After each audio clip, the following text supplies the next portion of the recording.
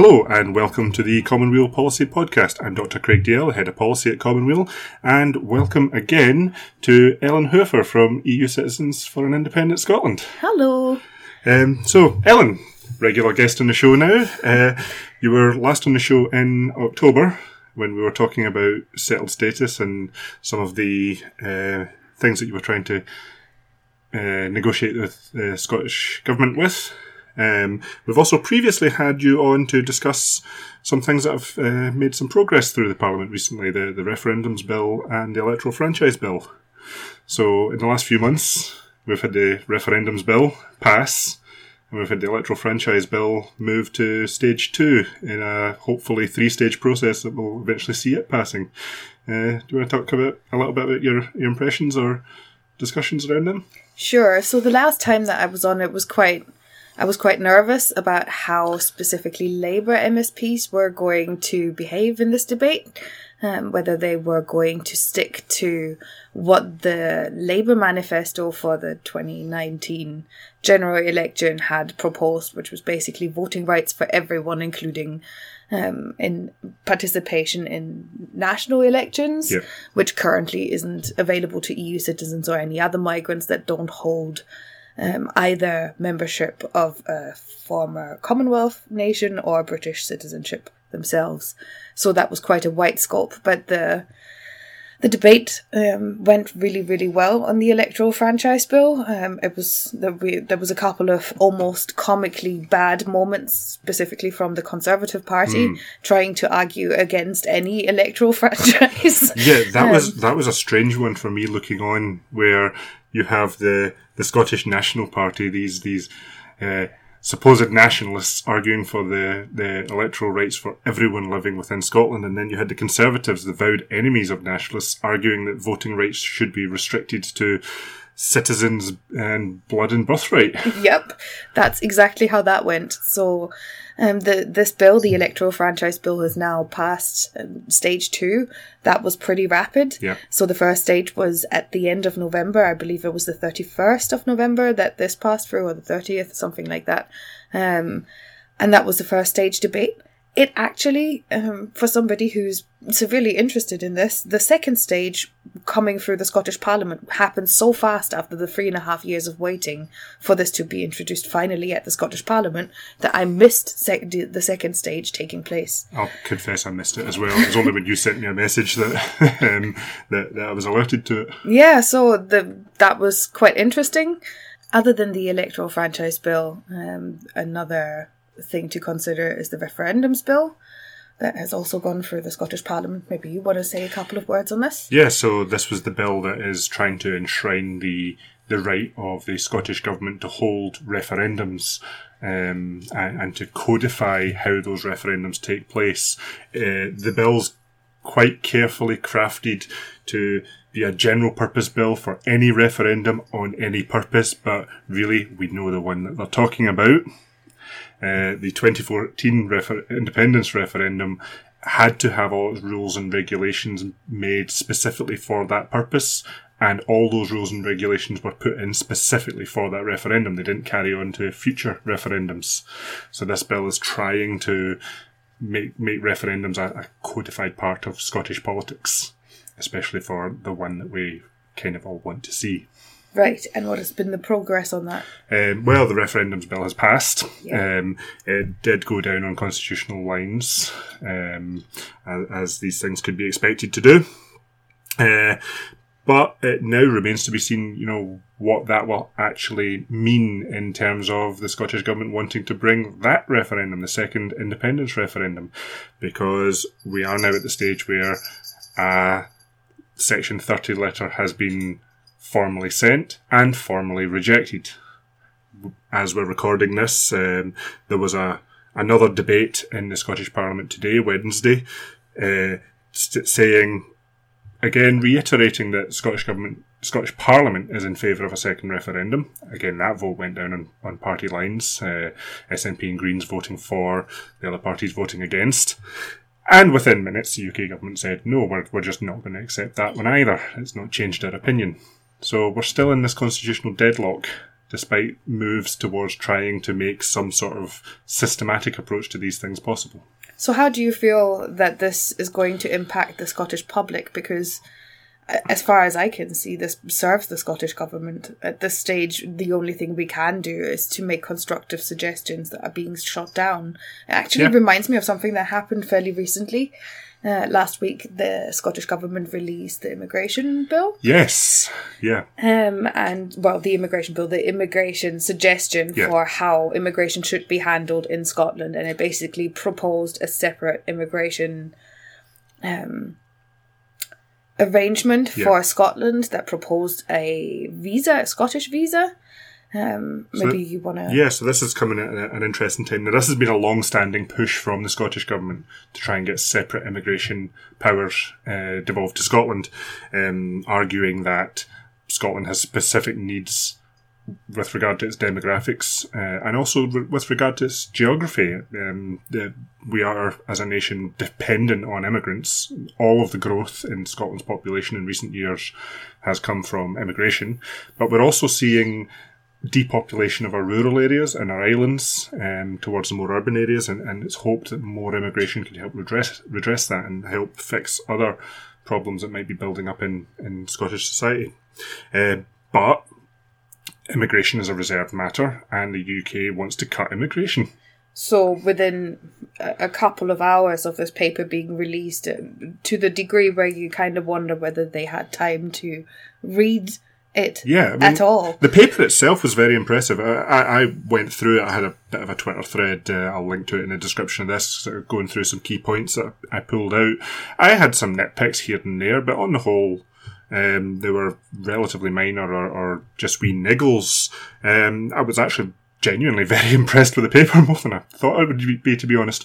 It lays out 5 different immigration scenarios running from the present state where immigration is entirely reserved through an intermediate option where Westminster effectively brings in a new point system but allocates different points for different areas of the UK. So Scotland could have lower thresholds, for instance, to another model where the Scottish government could control those point systems, up to a fully devolved immigration system for Scotland and up to a fully independent immigration system for Scotland. So sort of a stage sharing platter of what could be done. That's a very smart way of going about this. It really was, because it actually didn't lend itself to the UK government simply saying, no, we're not interested, because some of these systems actually really played into very nuanced ways about how the UK could reform its immigration system at a point when the UK wants to reform its immigration system in the wake of Brexit and in the wake of this promise to bring in an Australian-style point system. Australia, by the way, devolves its immigration point allocation to some of its regions. We're not getting that from the UK. Quite frustrating, I'm sure, for those in the Scottish Parliament who worked hard to send out and work on this immigration proposal. I mean, it took me 2 hours to read through the document. By that time, the UK government had already rejected it. So, unless they got an advance notice, I quite frankly question whether they even read it. I'm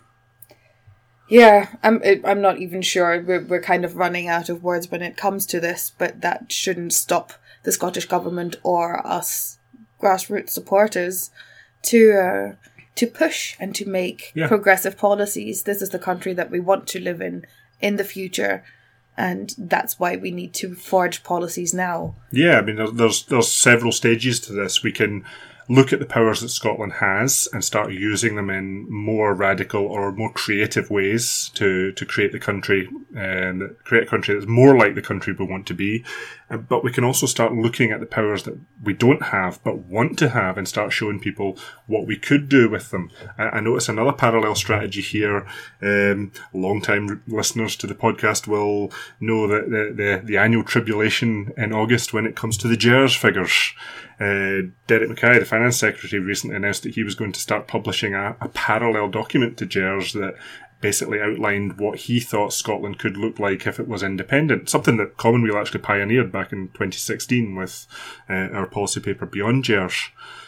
This all plays into some potentially quite smart strategy. Another policy paper that Commonweal published last week called Within Our Grasp. It kind of lays out this idea of pushing the boundaries of devolution, but also pushing past the boundaries of devolution. That paper I'll probably discuss in the podcast next week. It does sound like something quite commonweally to have this broad approach and have a staged approach that makes it hard. I mean, not hard enough for the UK government to be ignorant and, apathetic about anything within the bill, but Scotland is walking the walk where it can walk the walk and not just talking the talk. I'd love to say I sat down with the top brass in the Scottish Government and laid out this beautiful blueprint and they all said yes and gave me a round of applause. Didn't quite happen like that, but I don't know, maybe they've been reading our stuff. I'm sure they have. At least some bits here and there. So this is where we're at now. We're looking at the 31st of January, staring us right in the face. It's finally happening after delay after delay after pitfall and ditches being dug but not quite died in. The treaties have all been signed now. Everything's been approved. There's nothing stopping Brexit happening on Friday the 31st now. It's quite bizarre because today the Parliament debate was about whether to keep the EU flag up outside the Scottish Parliament or not. Yeah. And there's been some varied reactions to it. I think this is all sort of a self-destruction strategy. Yeah. For the last couple of years, since the Brexit referendum, EU citizens have already been hit by Brexit, but in the last week I'm really feeling for my British, sorry for the term, but for my British-born friends and family and people across the nation, because it seems to be really starting to hit most of you that you are losing your rights, you're losing your EU citizenship, you are really being robbed. And I know how hard it is to be in that place. At least you guys get to go for it together for EU citizens. It's been quite hard because the majority of people likes to bury their heads in the sand and not face the reality until necessary. But even those people are starting to face that reality now. Brexit is happening. Yeah, I mean, it's something that I've kind of really known since 2016 that this was going to happen, but that's because I'm immersed in this kind of thing on a daily basis. But I met people even just last week who, when I mentioned that, we're all losing our EU citizenship on Friday, it hit them for the first time in a way that they hadn't quite realised until then. So, yeah, I think there's going to be a lot of emotions on that night. I'm still not entirely sure how I will feel and react when the moment strikes. But, it is going to happen. We're going to see what happens from there. I mean, there's still a lot of news happening this week. On top of that, we're apparently going to be hearing an update on the Scottish Government's independence plans on Friday as well. Whether this is going to be a major intervention that completely changes the feeling of the moment of Brexit, or whether it's going to be a way of burying bad news while everyone's looking at something else. I hope it isn't that, but we'll see. Yep. Do you have plans? Well, I think we should talk about that. Yes. Because you have plans. I do have plans. I've actually had plans about this for over a year. About last year, this time, we were looking 2 months down the barrel of Brexit. That was the first deadline.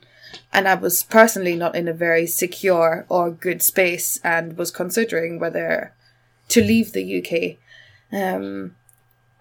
To leave Scotland, because I would have left the UK a long time ago. And I started wondering where I would want to be on Brexit Day. What would that look like? Where would I want to be? And one thing was clear, I'd want to be near the Scottish Parliament. I wanted to not be alone. I wanted to make sure that while I'm here, the Scottish Parliament is surrounded with something hopeful, with other people, and to bring something more. Look, it's going to be a really sad and quite aggravating, potentially quite angry day for us. We didn't choose this as a nation, and I wanted to try and find a way to make that more positive, to find a hopeful spin on it. So I think I have. Right, really? Tell us more. So, at the Parliament, there are 2 ponds, and I've planned an installation that will represent the 28 European member states in one of the ponds until one of the bowls of the 28 is going to be removed to a separate pond. And that's going to be happening at this precise timing of Brexit of 11 o'clock. At 11 o'clock. Yep. But before we set the UK bowl on its own way in its own pond, we are going to take the spirit of Europe, the little light that shines inside each of the bowls. We're going to take the UK one and pass it to a Scotland bowl that is sitting not within the pond, but on the land tongue that reaches into the pond, among its friends, but not entirely joined to them. And so I'm really hoping that's going to be events all day long. I think it's going to start really, really early, and various organisations have come together. But this is what is going to mark Brexit at the Scottish Parliament on Brexit night. I think that could be quite a powerful moment, and we have seen just in the EU Parliament today, there seems to be some people still thinking about Scotland to mark the final signing of the legislation behind Brexit. There was quite a moving scene when the Parliament all stood up, the EU Parliament stood up and started singing Auld Lang Syne. Yeah. I'm sure it wasn't whoever chose that song in particular. It wasn't an accident that they chose that song. I'm pretty sure it wasn't as well. And I have to say, I'm a pretty tough cookie, but that kind of moved me to tears. Yeah. Not for the sadness of it, but because I have struggled with my view towards Europe and the European Parliament and the European Commission. And I'm sure many of us have in the last couple of years. Specifically when it comes to Spain and Catalonia and the response to that. I think singing a Scottish song at this time is quite meaningful, and they will be, I mean, trust me, European education is no bad. They'll know that this is a Scottish song. This was not without significance. Also not without significance, Nigel Farage's huffy face. Yes, for someone who's won the fight of his life and is on the cusp of that final victory when all his enemies are scattered before him, doesn't look like a happy bunny, does he? It's quite interesting. He's like Billy No Mates, surrounded by his, Brexiteer pals, but still utterly lonely, realising that he's not part of the friendship that is being presented and brought to light in a moment such like that one. And it just makes me believe in the goodness in the world. It makes me believe in European ideals. We are united in diversity. We are united in solidarity and in peace. And I think this is more than anything worth fighting for. Look, I'm an EU national whose butt is on the line more than many of yours. But Scotland has enabled me, and the European spirit has enabled me to use Brexit night as a way of finding the unspoken words that Scotland wants the world to see. And I hope that sort of solidarity will serve Scotland well on its path through the darkness while Europe is shining a light out for us. Does make you wonder. There is often that conversation that I have when I'm out giving talks on Scottish independence, that we know that in 2014 the EU was ambivalent, almost, hostile to the idea of Scottish independence and the breakup of an EU member state. Since then, the UK has more or less burned every bridge it could build with Europe. Yeah, I reckon they can see where we're coming from. I think there has been a change of attitude, and that has come from, watching what's going on, but I'm sure also from people in the EU Parliament really making the case for Scotland. I know, and it is in many cases very justified, that a lot of folk in Europe are scared of that N-word nationalism. So they will sort of tar every shade of it with the same brush. I don't want to stray too much into Scottish exceptionalism, but sort of really making the case of where Scotland is coming from rather than what people think it might be coming from is quite important. And I do know that people will ask what happens after Brexit once the UK is no longer an EU member state. Will the EU start saying more friendly things about Scotland? I think that's a difficult question to answer. The independence topic is still a can of worms for Europe, and so I think any assumption that it's going to be a cakewalk is ridiculous and it's blind. Scotland will need to fulfil the basic requirements to become an EU member state, and that means potentially first a wee while in the holding pen until we meet those conditions. And I think that will obviously then depend not just on Scotland's willingness to meet those. I've written in the past about some aspects of independence proposals that appear on the face of it to not meet those requirements. Things like the Growth Commission's approach to currency. But also, we have the issue that there's going to be a gap between Brexit and Scottish independence, and it will really depend on just how much the UK diverges. If the UK significantly diverges from the EU, and those changes bed in, it could be quite difficult for Scotland to reverse course on independence and become that EU compliant nation again. I think you're still spot on when it comes to pinpointing, for example, the currency thing. This is something that requires several years of setup. Yeah. You are required as a potential member state to have a basic control over your financial matters. And because of that, we can't legitimately say that we want to continue to use the pound until we feel otherwise. The fiscal control over this currency does not lie with Scotland, and if Scotland seeks EU membership, it needs to dare to create its own currency. Yeah, it needs to dare to stand up on its own in all respects.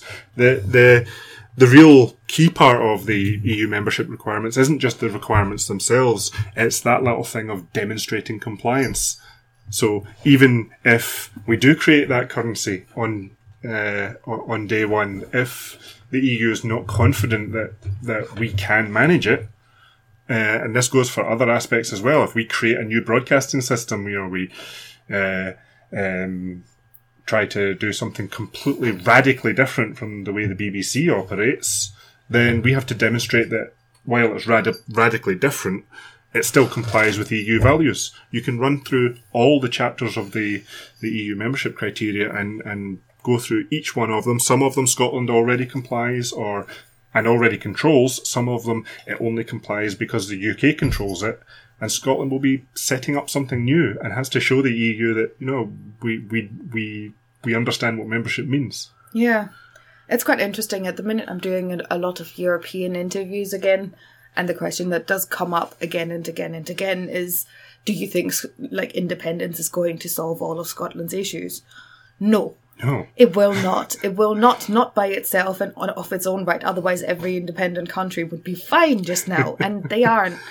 What matters is the policies being implemented and how we prepare for them. And that requires integrity, not party allegiance. So I'm looking forward to see how that goes. The one problem that independence solves is the problem of who do you blame when things go wrong, because it's you. Yeah. That reminds me of Hamilton, the musical. Oh, yes. Don't know if you guys have heard of Hamilton, but it's really worthwhile for those supporting independence. It's a very smart musical that is quite relevant to the cause. Again, I'll speak about this next week when we talk about our latest policy paper. One of the things that we really want to do is start using more public outreach in the form of cultural outreach and in the form of outright public mockery of pro-union politicians. So if you're familiar with the musical Hamilton, you'll know there are a few songs in there which, let's say, would be very good backdrops to pro-union stump speeches. Yeah, I'll start practicing now. Yeah, so I'm looking forward to see what's happening for the rest of the week. I am incredibly nervous about Edinburgh and this installation, but I'm pretty sure it's going to go great. let's get all the listeners out there along to that installation. Where is it and when is it? So it's at the Scottish Parliament. The actual installation is going to take place between 10:30 and 11:30. But people will already be there. There will be speeches on the day. There's lots of events planned.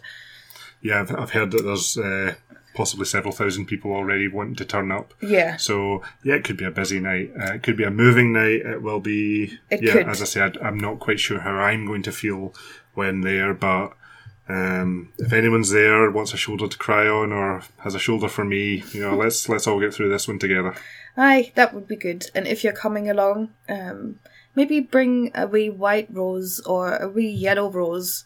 The white rose stands for an affront to democracy, and the yellow rose for solidarity among EU citizens, with EU citizens, with UK citizens in Europe, and all of those.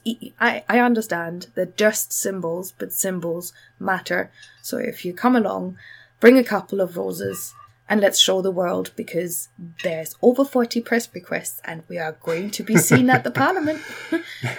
Well, I'll break out the roses. I'll make sure I've got a couple. That'd be nice. Yeah. So, just to finish off the podcast, thank you, Ellen, for coming along. Thank you, everyone, for listening. And just a final reminder that everything that Commonweal does is entirely dependent on our supporters who give us, on average, £10 a month. We don't have the big donors that some of the political parties do. We don't get government funding, which is great because it allows us to say what we like. We don't have corporate sponsorship. We don't have adverts on the website. We've just got our donors, our supporters, and people that go into the shop and buy our books and our t-shirts and our nice shiny mugs. So everybody who already supports the show, thank you. Everybody who wants to, there's a link in the description. Please help us try and create the Scotland that we want to live in. And also, thank you. Have a good day.